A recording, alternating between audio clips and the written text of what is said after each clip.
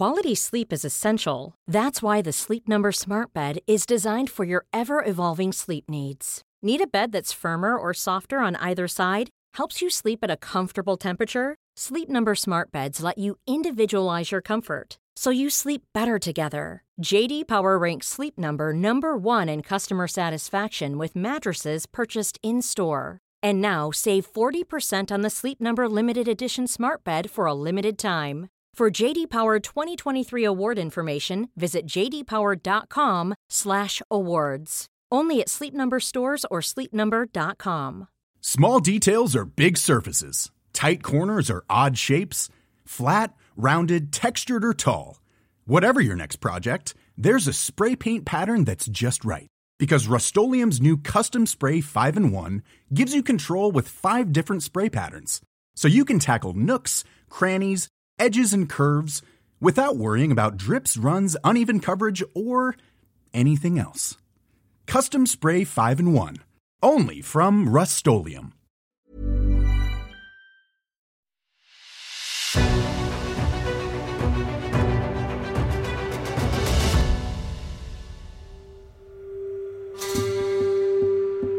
It's The Ancients on History Hit. I'm Tristan Hughes, your host, and in today's episode, well, we're back talking about the big man that is Alexander the Great. And today, we're talking all about Alexander's sex life. What do we know about his sex life? What do the sources say about his wives, his other sexual partners, and the fantastical stories that emerge around Alexander's sex life in later history, particularly a fascinating 13-day sex marathon with the Queen of the Amazons. You'll hear more about that later. It's a fascinating story. Well, in this episode, I am the interviewee because we've borrowed this episode from our sister podcast, Betwixt the Sheets, with the brilliant host Kate Lister. Now, I must mention and give fair warning that naturally with this topic, themes of a sexual nature do come up again and again in today's episode. There are some prickly topics mentioned too, so it might not be for everyone's listening. But if this has intrigued you and now you're keener more than ever to listen to this episode, well, I hope you enjoy.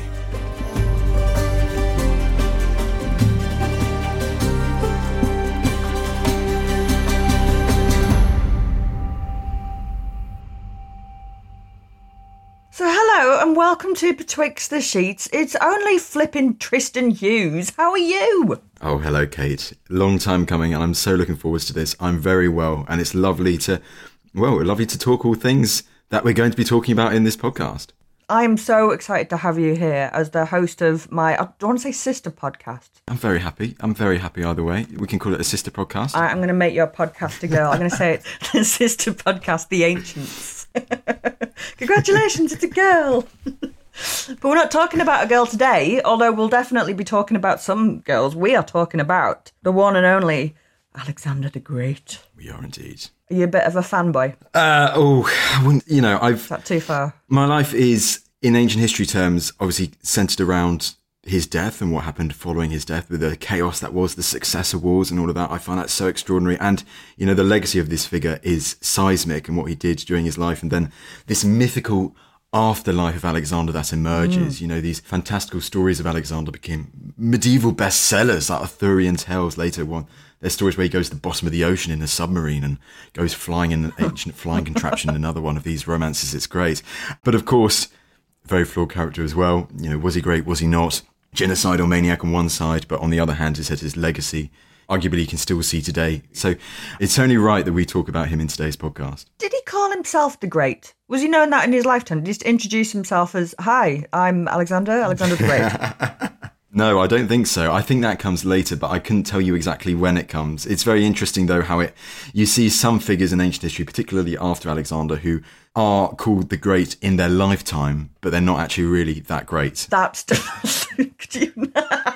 be awful. Trying to introduce yourself at like an office party. It's like, hello, I'm Tristan the Great, and everyone kind of going, really? Yeah, hi.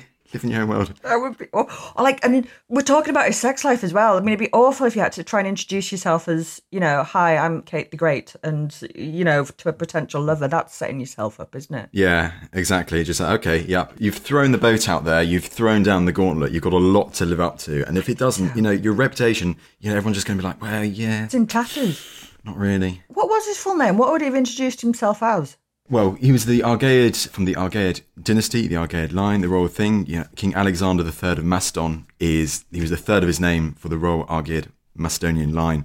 But I couldn't tell you exactly if there are many epithets that he gave him, but of what we see in the sources, Alexandros, the third of his name, and so on and so forth. That's still a pretty good title. If it's not quite great, that's impressive. He is an absolutely fascinating figure when you look at that, and it's also when you look at his family too, it's more than just the man, the people that he's surrounded by in his family, whether it's his father, whether it's his warrior-like half-sister, elder half-sister Kanane, who is just such an incredible character, or his full sister Cleopatra, even his half-brother Philip Aridaeus and his young son Alexander. He's a man in a family which is full of incredible personalities. We always kind of focus in on Alexander, but there's so much more to the story of ancient Macedon and his family than just that king.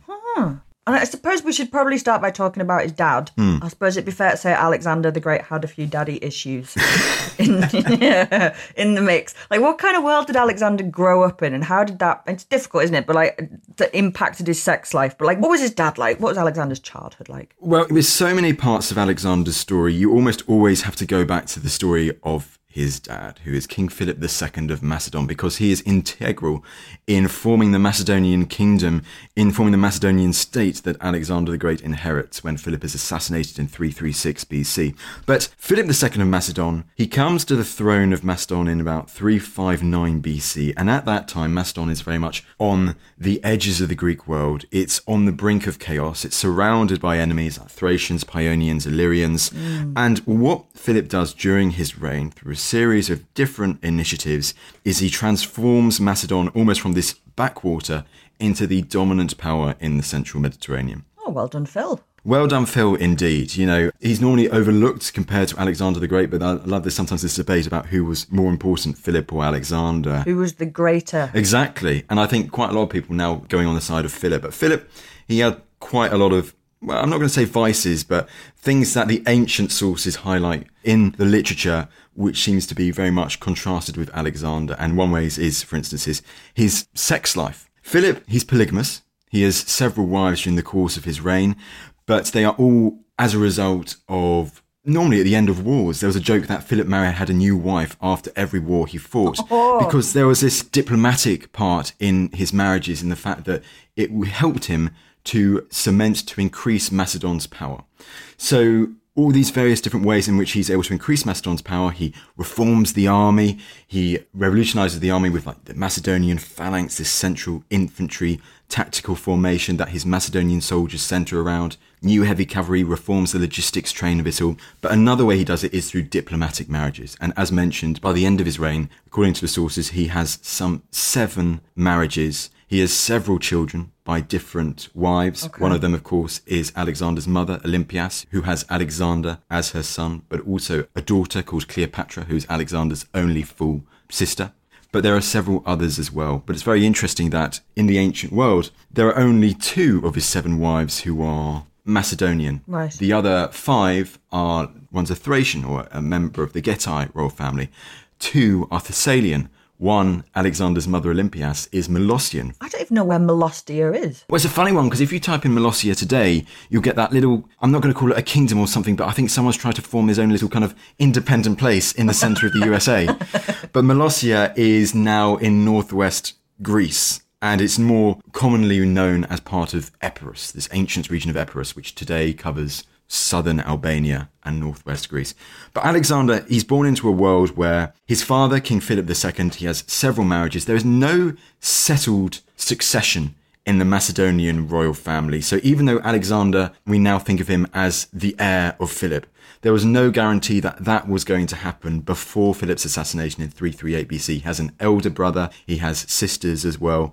Court intrigue, factional strife is rife at the court of Philip II in the Macedonian royal court. And part of that is to do with Philip's sex life. This is like a Jerry Springer nightmare, this is, isn't it? He's got so many wives and so many children, and every time he has a war, he gets a wife at the end of it, like a bizarre trophy or a consolation prize in her case. So there's loads of kids.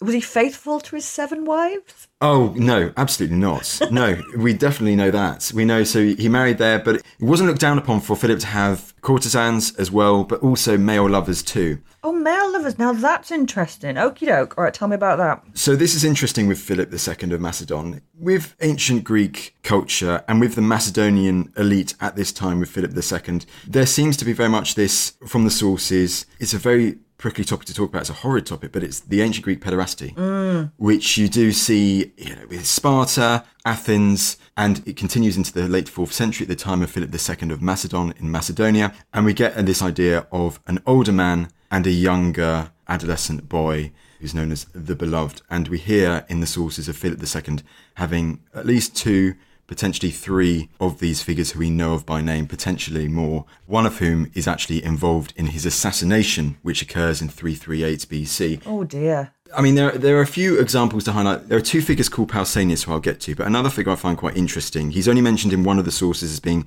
a catamite of Philip II, which is a young man also called Alexander. Not to be confused with Philip's son, Alexander, who would go on to be Alexander III of Macedon, Alexander the Great. God. They need to find some new names for a start. Well, the amount of Cleopatras and Alexanders and Perdiccas at this time, Kate, is absolutely mad. But in one source, which is Justin, he talks about this other figure called Alexander, who comes to the royal court of Macedon as a hostage. Right. Because Alexander is a member of the Molossian royal family. He's the brother of Olympias, who marries Philip. Oh, this is getting very complicated. Right, okay. It's very, yes. They must have had post-it notes everywhere. Like Philip of Macedon trying desperately to work out who he's knobbed the night before, who's related to who, which international incident am I gonna... Right, okay, so this is Alexander from... So this is another one, but right. Because he's the brother of Olympias, who he marries, who is the mother of Alexander the Great. The one played by Angelina Jolie in the film. The one played by Angelina Jolie in the film, absolutely. Right. But he grows up at the royal court of Macedon and he receives an education there, and then he'll later go back and be reinstated as the new king of this kingdom to the southwest of Macedon. But in Justin, he says that Alexander also becomes the beloved of Philip once he's at the royal court of Macedon. It's quite a fucked up practice, isn't it, really? And by our own standards, you can't feel it's anything other than pederasty. But it was very common across the ancient world, this idea that like a young boy would somehow be like apprenticed to an older man who would teach him lots of important things, and it would be a sexual relationship. It seems absolutely bonkers to our modern eyes, doesn't it? But not only was it fine, it was aspirational as well. It really is, and there is examples of it, as we've just mentioned, at the court of Philip II, among the Macedonian elites at that time, and down into the time of Alexander the Great too, because we know that he had at least one younger male lover who actually wasn't a Macedonian, a Persian eunuch called Bagoas. But as you say, really, for our minds today, it's horrible. It's really nasty to think about. But as you say, this was a part of this culture that there was, and we have to talk about it, especially if we're talking about Philip at the start here. Yeah. How young are we talking here? Oh, goodness. Well, in the example of Philip, let's take the case of Pausanias or Alexander. Pausanias, one we're told, is a page at the Macedonian royal court, so almost certainly a teenager. Right. Alexander of Molossia, he's also very much a boy when he comes to the royal court of Macedon, and he's reinstated as the king of Molossia in around 342, 341 BC. So he spends more than 10 years at the court of Philip II of Macedon, and that is during his teenage years too. So I can think we can imagine around that age. They're teenagers. Do you think that this is because, and this is a sort of a theory that I've got, and I might be really wrong, that this practice arose because there was actually quite a lot of shame in just having a male lover of your age, because there's something implied in taking the quote-unquote feminine role, that there wasn't as much... If you were what we would now call the top in vernacular, the one doing the penetrating, you were manly and fine, but there was still quite a lot of shame attached to being sort of the feminine role, and this idea of it being a younger man because they aren't past puberty and they aren't, fully grown men. Does that play into it, or have I just imagined that? I think so. No, I think absolutely, because he said the elder man known as like the pursuer, the Orestes, and the younger adolescent boy, like the pursued, the Oramenos. And there is very much that idea, as you say, the masculine and the feminine there. But it is very interesting also, this idea of actually a male lover your age, the prickly topic of Alexander and Hephaestion, greatly debated whether they were lovers or not. But we do, in the story of Alexander the Great, with this conspiracy called the Royal Pages Conspiracy, we have evidence of soldiers, elite Macedonian figures, these pages, basically a young Macedonian officer school for like these teenagers learning to be officers, of them having sexual relations with another young man from the pages. The two of them become lovers. We hear about that a few times in this great conspiracy of these. We know of certain figures. So that is quite interesting of you there having lovers your same age in a military circle. Right, okay, so we've got this very bizarre and convoluted family life that he's got. I mean, Christmas must have been a nightmare in that family. It must have cost everyone a fortune. I'm not sure what their equivalent of Christmas would have been back there, but good point. It's very, very interesting because you do see, especially during the reign of Philip II, as mentioned, there is no settled succession. So you see these rival factions emerging at court. You see Olympias, Alexander's mother, playing a prominent role. You have, before the assassination of Philip II, when he marries his seventh and final wife, this woman called Cleopatra, another Cleopatra, who is like from the Macedonian heartland, Macedonian noble family. They're at the wedding feast where they're celebrating the marriage of Philip to Cleopatra, and Cleopatra's uncle makes a toast. Alexander the Great is there. He is there reclining. He is at the wedding feast, and Attalus, basically, he stands up and he says, "May the gods give you brilliant children, legitimate children to succeed you to the throne of Macedon." And this is shots at Alexander the Great and the fact that his mother Olympias isn't a Macedonian, and Alexander doesn't react well to this. He stands up, there's a shouting match, he's basically accusing him of not being Philip's successor, of not being, a legitimate successor to Philip. It results in him going in exile for a bit. And so you have these various stories around the time just before Philip II is assassinated, which once again emphasizes how to those around Philip and potentially to Philip himself, it's not very certain that Alexander is going to be Philip's successor. Okay. It's only clear that happens after Philip's assassination, and Alexander assumes the kingship straight away and then removes potential rivals. Who bumped him off? Do we know that? So who bumped Philip II off? That goes back to the figure of Pausanias, who is another of his male lovers. Right. So the story behind that is Pausanias, according to the sources, he's a royal page. He's a younger man at the court of Macedon. He had been the lover, the beloved of Philip II, but at a later date, Philip II decides to basically shun Pausanias and take another male lover, also called Pausanias. So that's Pausanias II. Oh, that's just salt in the wound, isn't it? Yeah, it's a really interesting story that you get because Pausanias, he's obviously probably angry with Philip about that. But then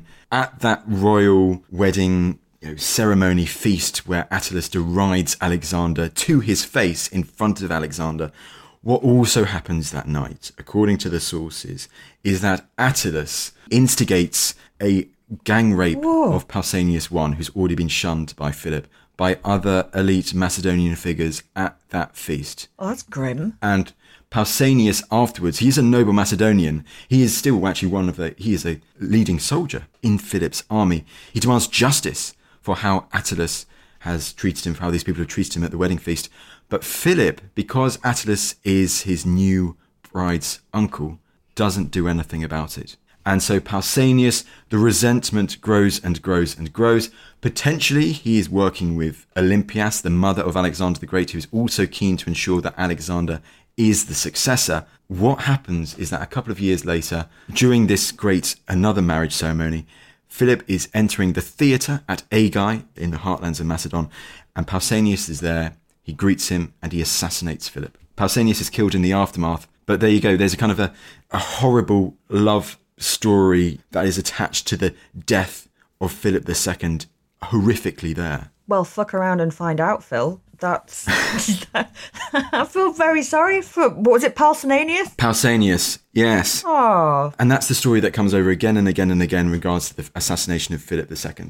Now, because Pausanias dies in the aftermath, it's always kind of speculated as to who he was helped by in the killing of Philip II. Hence why Olympias' name is sometimes associated. And she would have motive. Right, okay. Because it would to secure Alexander as the successor. But Alexander would also have motive too. So that's why those two names are always associated with potentially aiding Pausanias, with irking him on, with giving him potential support to assassinate Philip II. So his dad gets bumped off and Alexander pretty much just goes, that's mine. The throne's mine. So it's kind of like a coup. And then he becomes king. But do we have any idea of what his sex life was like at the time? Obviously not the time he was killing everyone. He'd have been pretty preoccupied at that point.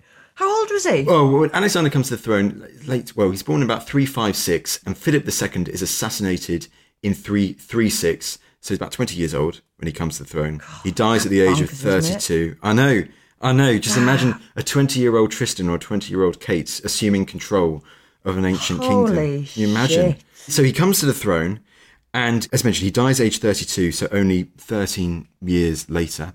But in that time, when he comes to the throne, one thing with Alexander's sex life is that we don't hear that much of it compared to his other things, compared to, for instance, his military achievements, this obsession with becoming the greatest, idolizing his Homeric heroes of old and besting them, idolizing demigods like Hercules and getting further in the world, going beyond them, surpassing them. He was engrossed by that. But this doesn't suggest that Alexander didn't have that much interest in sex at all, although this is sometimes said by later sources. I have heard that about him, actually. People just kind of go, I wasn't interested in it. I don't think that's the case. I mean, there's some great stories about that, but that's one line of thought as to why his sex life is no way near as promiscuous as his father, King Philip. Slutty. There we go. He's a messy bitch, that Philip, honestly. So much more relaxed. There we go. I love it. I'm loving this so much, Kate. But what is so interesting is that what is emphasised in the sources again and again is this idea of his sexual sophrosyne, his sexual moderation that we see.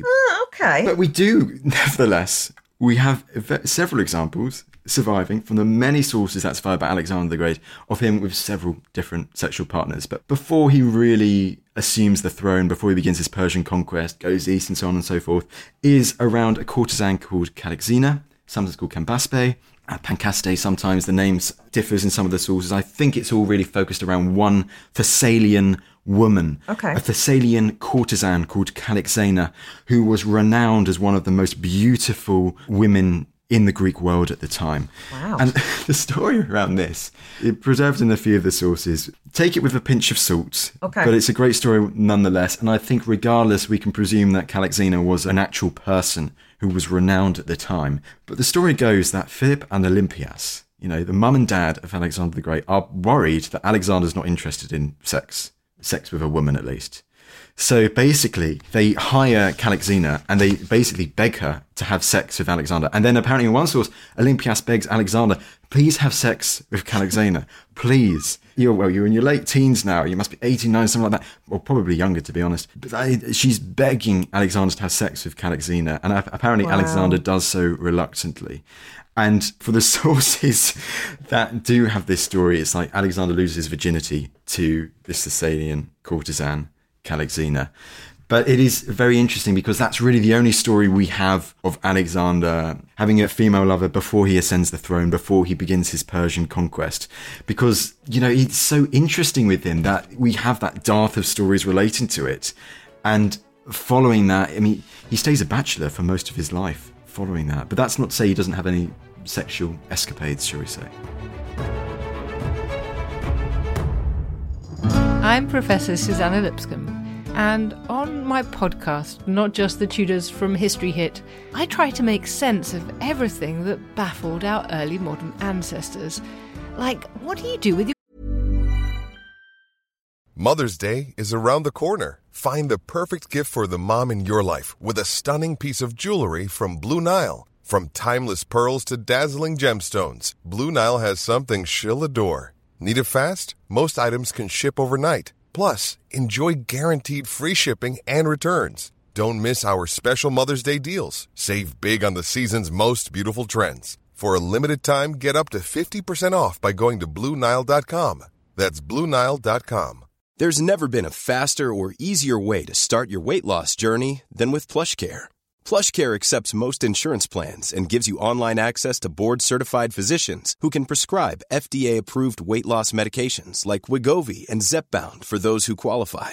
Take charge of your health and speak with a board-certified physician about a weight loss plan that's right for you. Get started today at plushcare.com/weight loss. That's plushcare.com/weight loss. plushcare.com/weight loss. Quality sleep is essential. That's why the Sleep Number Smart Bed is designed for your ever-evolving sleep needs. Need a bed that's firmer or softer on either side? Helps you sleep at a comfortable temperature? Sleep Number Smart Beds let you individualize your comfort, so you sleep better together. J.D. Power ranks Sleep Number number 1 in customer satisfaction with mattresses purchased in-store. And now, save 40% on the Sleep Number Limited Edition Smart Bed for a limited time. For J.D. Power 2023 award information, visit jdpower.com/awards. Only at Sleep Number stores or sleepnumber.com.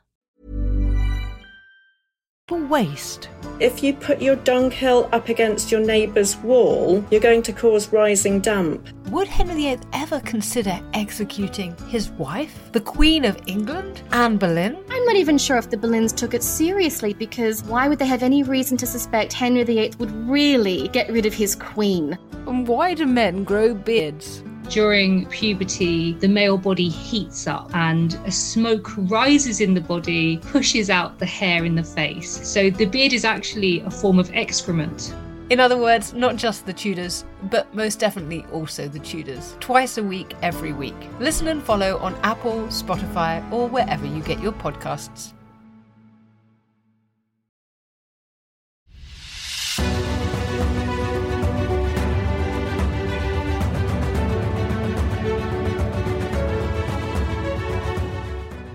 He was a busy boy, wasn't he? He was focused. He was global domination will deplete your time for pursuing lovers, I suppose. But that is an interesting story that keeps coming up about him, was just that he was just not that fussed. Well, exactly. It's so interesting. And I think there are sometimes political reasons why he certainly, for instance, he doesn't marry or have sex with certain Persian princesses early on in his reign than he perhaps could have done, and why he does that later, all to do with his relationship with the Macedonian soldiers, his dependence on the Macedonian soldiers. Yeah. But there are other cases where it is just really interesting. I mean, if we go back to Alexander before he begins his conquest of the Persian Empire, there are two of his senior adjutants, much older than he is, like close allies of his father, Philip II, these two figures called Parmenion and Antipater.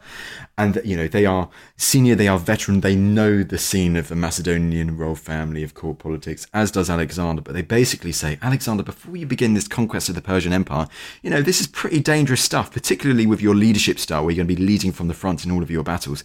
You should probably, maybe just hold back for a few years. Marry, have an heir, make sure you have an heir, and then you can go wild. Then let's go and campaign and conquer the Persian Empire. Alexander has none of that. He's just like, no, I'm going straight away and to conquer the Persian Empire. So you do see these stories by these, I hate to say perhaps like more conservative lower C members of the Macedonian elites talking to him again and again and again, basically advising Alexander to have sex more, basically, following in the footsteps of Philip and Olympias. But Alexander is always very much determined to do what he wants to do. And he's engrossed by this desire to surpass his Homeric heroes of old from the Iliad and these demigods like Heracles. Do you think, and this isn't a fair question, but I'm going to ask it anyway, do you think he was gay?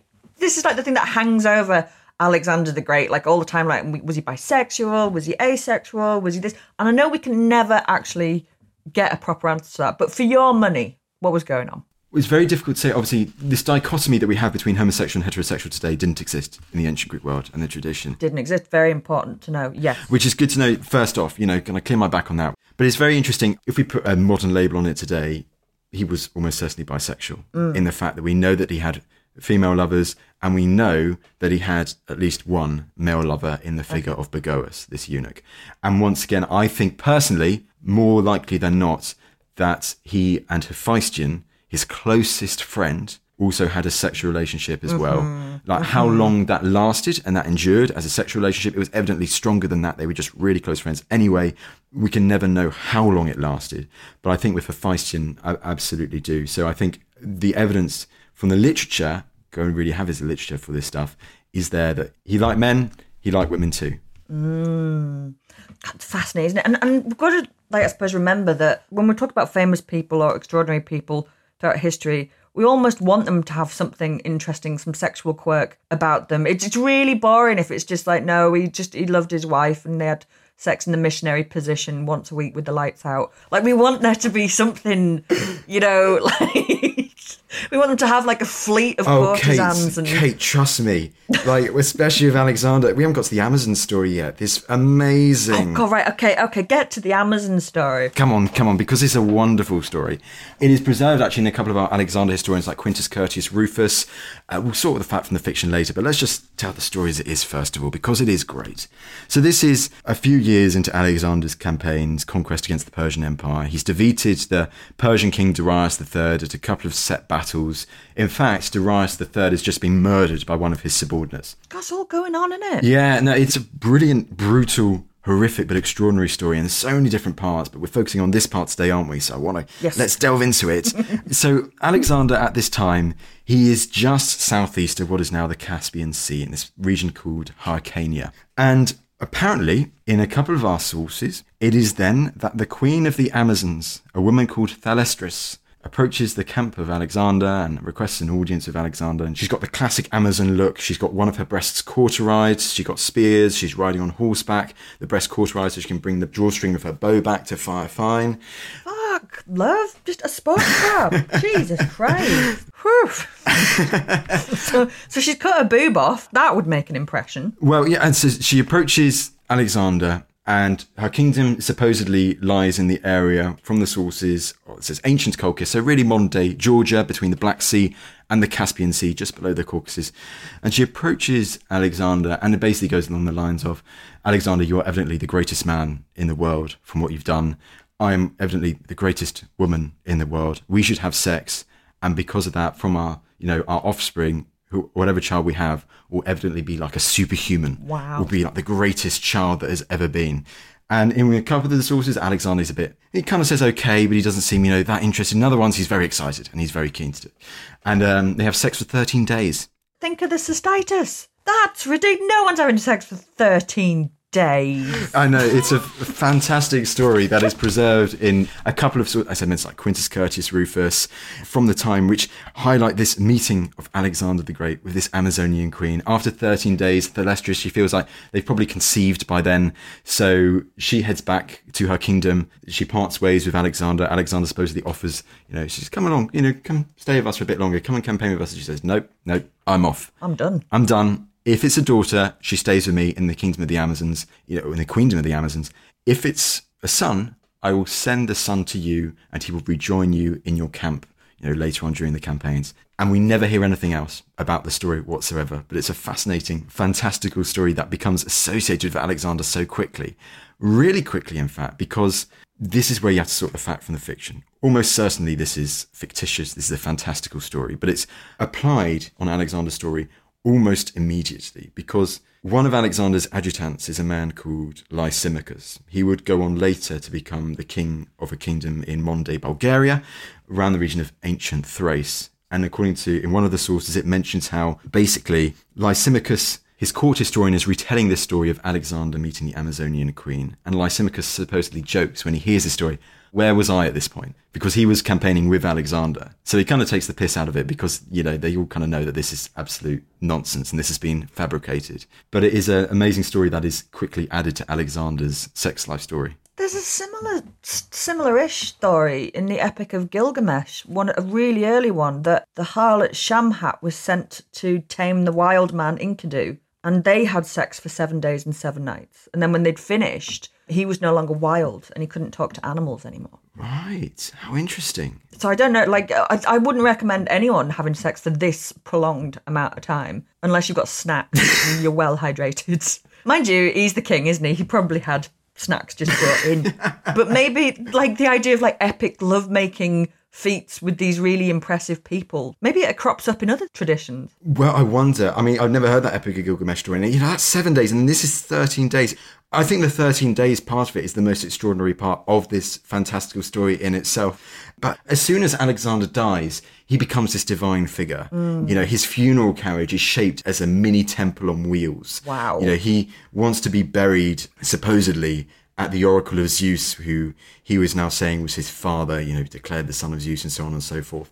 So, you know, this idea, you know, this extraordinary idea may well be linked to these divine stories attached to Alexander, which just get bigger and bigger and bigger. I mentioned, you know, the submarine and the flying contraption much later on medieval times, you know, they just evolve and evolve and evolve over the centuries. So actually, with the whole story of Alexander, it is sometimes very difficult to sort fact from fiction because so much of it is mythologized. I don't think anyone can have sex for 13 days. I'm just going to put that out there.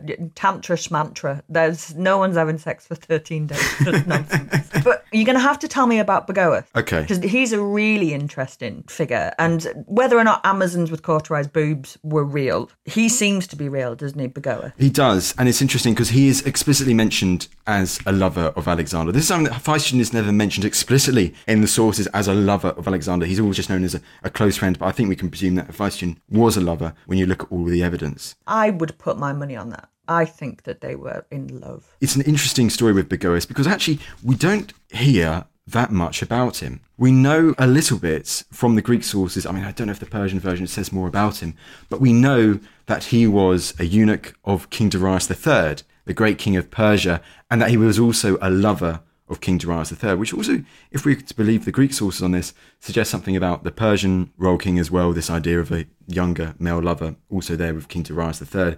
It's an interesting story where Bagoas falls into Alexander's hands. He gets a lot of political influence at court. There's one case where Bagoas is instrumental in pleading the case of a captured Persian official, governor called Nabazanes, who had been involved. I think he was involved actually in the murder of Darius III, or he betrayed Darius III. So Alexander doesn't think very highly of him, but he is spared because of the intervention of Bagoas. So Bagoas was the lover of Darius III, becomes the lover of Alexander the Great. We hear of a couple of stories where he is involved, which is, for instance, the sparing of this Persian official. And we hear later, apparently as well, at a ceremony of some kind, apparently the Macedonian soldiers, they see Alexander with Bagoas, and they call out in celebration that Alexander give Bagoas a kiss, which he does. But we don't hear that much. Ooh, with tongues? I'm afraid I don't have that information to hand. Alexander has several wives as well. He has a couple of, not mistresses, but female lovers, women he has sex with who he doesn't marry. Barcine's a fascinating example. They have an illegitimate child who they call Heracles, but Heracles doesn't fare well after Alexander's death. Neither does Barcine. He marries a few times, all diplomatically it seems, Roxana in the Far East, then 2 Persian princesses, neither of whom survived long after Alexander's death either. How many people did he marry? He only marries 3. Oh, well. Yeah, compared to his father, Philip II, that's nothing. That's less than half. But he marries 3. And they're all diplomatic. They're all with Asian elites, noble women or princesses. Right. 2 daughters of Darius, 1 daughter of a prominent chieftain in what is modern-day Uzbekistan, to kind of try and pacify that area. So it's a fascinating example because you have those marriages which are evidently diplomatic. There's only 1 child conceived from the marriages before he dies, which is the infant who's also called Alexander, Alexander IV, who, like Philip Herodias, following Alexander's death, is very much controlled by the successors, by the generals who come to the fore following Alexander's death. So it's a fascinating example of that. But Roxana, you know, her story following Alexander's death, she grows up in modern-day Uzbekistan. She goes back to Babylon. She's involved in the murder of her rival brides, potentially, almost certainly, to make sure that her son becomes a successor. That's ruthless, isn't it? It's the Macedonian Game of Thrones. That's Bridezilla. It was kind of Bridezilla in that case. But, you know, she, compared to what the others do following Alexander's death, the horrific stuff that they got up to with the murders of people. Is it like an absolute bun fight, just that everyone loses their shit completely? Everyone loses their shit. Everyone's trying to gain some authority, some power, some legitimacy in this really unstable new post-Alexander world. And, you know, Alexander the Great's death is like one of the most seismic events that's ever happened in the ancient world when it happens, because people have no clue what's going to happen next, really. And then with Alexander's empire, former brothers in arms become the most hated of enemies. You have, you know, some horrific murders taking place of members of Alexander's family, some of his wives, His mother Olympias is later murdered, but she's also involved in the murder of other figures too. You have his half-sister who's murdered. You have his full sister who's murdered. Only one sister of Alexander the Great survives, a half-sister called Thessalonike. You have Alexander's child killed. You have his illegitimate child, Heracles, also killed. Like, it is the generals who take power following Alexander's death. They ultimately go as far as killing Alexander's successors, his family members. Holy fuck. To ensure that they retain power. It is horrific, yeah. I suppose it's because Alexander, well, you know, it's much better than me, but Alexander the Great, like, he'd done something that had never been done before. He conquered what was at the time the known world, and then he ups and dies at 32, and it's like, well, now what the fuck do we do? Well, I mean, that's the thing. And it's so interesting because he marries late, arguably late in his reign, and, you know, the only legitimate child from his wife that he has is unborn at the time that he dies. There's no clear successor. There's no clear heir. That results in a lot of turmoil straight away. But it's kind of, in a way, it's Alexander's own fault for not, you know, the advice of his old guard before he left to campaign against the Persian Empire. Marry, have an heir before you go. Sort your shit out. Even though there's never any settled succession in Macedonian politics, royal family at that time, that would have at least helped to some regard, potentially. But he marries late for several reasons. Once again, we always get this idea of sexual moderation, that he was just so obsessed with being better than his heroic, semi-mythical idols and Heracles and the like, that he was just obsessed with that and less focused on what if he died, what would happen next. And ultimately, that results in the chaos that engulfs his empire almost immediately following his death. I always feel sorry for, there must be people in these families who are like, they've no interest in this. They don't want to be king or queen or whatever it is. They just want to live in their house and eat sandwiches and just do a bit of gardening. But just because they are part of this, they're always at risk. And they might want nothing to do with it at all. And there's just some guard somewhere plotting that because you're Alexander's third cousin twice removed, who once had sex with one of his mates, that you are now a target. Yeah, because you could be used as a figurehead by a rival claimant to whoever I am in control of Macedonia or whatever, and they could use you to try and garner support amongst the populace who, you know, love Alexander or whatever, and then you could topple me. So I see you potentially as a threat. Absolutely brutal. Alexander saw rivals to him, like his cousin Amyntas. As soon as he comes to the throne, gets rid of him. Olympias sees, it's almost certainly Olympias involved in it, the murders Philip's last wife, Cleopatra, and her infant daughter. Even her infant daughter is not spared, which really does seem pretty brutal and over the top, but they are removed as well. Because there's this idea, and I think actually it's very true for the female relatives of Alexander's family, particularly following Alexander's death, where if they don't act first, they are going to be used by these generals trying to seek power post-Alexander the Great, because one of the key ways to kind of legitimize yourself as a ruler would be by marrying into the family of Alexander the Great, which several do try to do. So you see many cases like Kanane, this warrior Amazon figure, gathers an army. She's half Illyrian. She's very much a bellicose, an incredible a warrior princess, really respected amongst Macedonian soldiers. She gathers an army to try and put her teenage daughter on the Macedonian throne to secure herself and her daughter in this unstable post-Alexander world by marrying her to the new king, Philip Aridaeus III. So she takes actions into her own hands before someone thinks, I should marry Kanane or whoever. God, you'd have to, wouldn't you? Yeah. So it's very much, it's for women in particular. Olympias and Cleopatra do this as well. Following Alexander's death, they form an extraordinary mother-daughter team. They try to attach themselves to a particular general or to the king before they are used. Some people would always kind of portray this, and I think it's completely wrong. I think it's wrong to an extent, that, you know, all these women are, you know, they're just power hungry. They just want to be the voices behind the thrones, the real influence. It's all to do with safety and security in this unstable time, because if they didn't act, they were going to be used by someone else. Yeah. Or bumped off, exactly. So Alexander's sex life, and then the successors' sex life as well when it comes to Alexander's family members, it's really interesting. I know we've only just scratched the surface, but I hope you've got an idea of the complete turmoil, Kate, that there is. That is, I mean, you know, I thought that things got messy with Tinder or something, but this is just a whole other level of chaos. My final question, just because I want to know now, what happened to Bagoas and Hephaestion? Like the ones that Alexander probably did love. Did they get out of this all right? Did they manage to retire somewhere Nice retirement home for eunuchs. So I can answer the Hephaestion question, absolutely. The Begoas question, someone probably tell me that there is a source which mentions what happens to Begoas, but from my memory, I do not know what happens to Begoas. He kind of fades out of existence, really, from my knowledge. With Hephaestion, it's much clearer, because Hephaestion dies before Alexander the Great. And one of the great kind of cases that is kind of used to potentially suggest, it evidently shows that they were very, very close friends. Some have used it to emphasize how Alexander was also a lover of their lovers, is the fact that when Hephaestion dies in Ecbatana, which is like northern Iran today, south of the Caucasus Mountains, northwest Iran, when he dies in 324 BC, the level of grief by Alexander is unprecedented. It's crazy. Like, he basically goes mad. Like, he grieves for so long about the death of Hephaestion. And there are some people who, when talking about the death of Alexander the Great, there are several different parts that cause Alexander's death that aren't poison. It's definitely not poison. So it might be his excessive drinking. It might be the war wounds that he suffered. He suffered several severe war wounds over the course of his campaign. But another factor in his early death may well have been this excessive grief, may well have been grief for the loss of Hephaestion.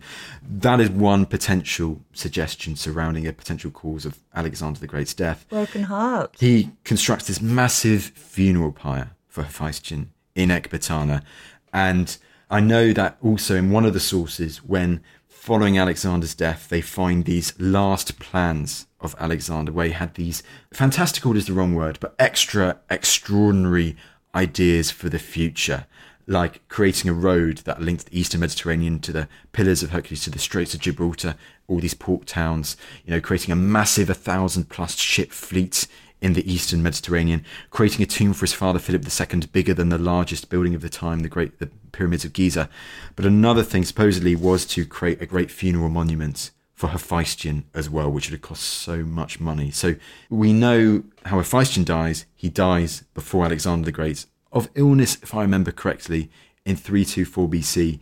And what we see from that, result from that, is incredible grief from Alexander. So you can say without doubt that they were the closest of friends. Oh, they were very, very close. And I think it's, as you say, I think it's more than likely that, if not for all the time, at least for a part of their time, that they were lovers too. Yeah, I think so. Oh, Alexander. Tristan, you've been amazing to talk to today. I could have kept going at this for hours and hours. We can. Next time at the History Hit, get together. We're just going to keep talking. We'll just have Alexander, the messy bitch, part 2. Oh, my days. And then we can keep going. If people want to know more about you, and they should, where can they find you? Well, you can find me. I am on social media. I do social media once in a while on Twitter and Instagram. But of course, the main thing you can find me on is as the host of the Ancients podcast in the History Hit stable, alongside the shining lights that are betwixt the sheets and the several others that we have there. So, and you can listen. We do 2 episodes a week released. Our mission is just to share these incredible stories from ancient history with as many people as possible. And long may that continue. Long may it continue. Tristan, thank you so much. You've been an absolute legend. Kate, absolute pleasure, and thank you. Well, there you go. There was our crossover episode with Kate and with the Betwixt the Sheets sister History Hit podcast, talking all about Alexander the Great's sex life. I hope you enjoyed the episode. Now, last things from me, if you have enjoyed the episode and you want to help us out on the Ancients, well, you know what you can do.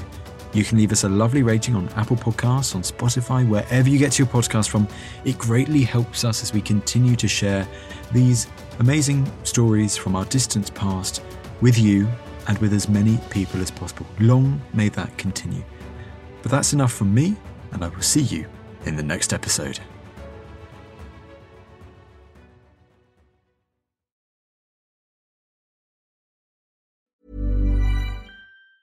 A lot can happen in 3 years, like a chatbot may be your new best friend. But what won't change? Needing health insurance. United Healthcare Tri-Term Medical Plans, underwritten by Golden Rule Insurance Company, offer flexible, budget-friendly coverage that lasts nearly 3 years in some states. Learn more at uh1.com. Hey, it's Paige DeSorbo from Giggly Squad. High quality fashion without the price tag. Say hello to Quince.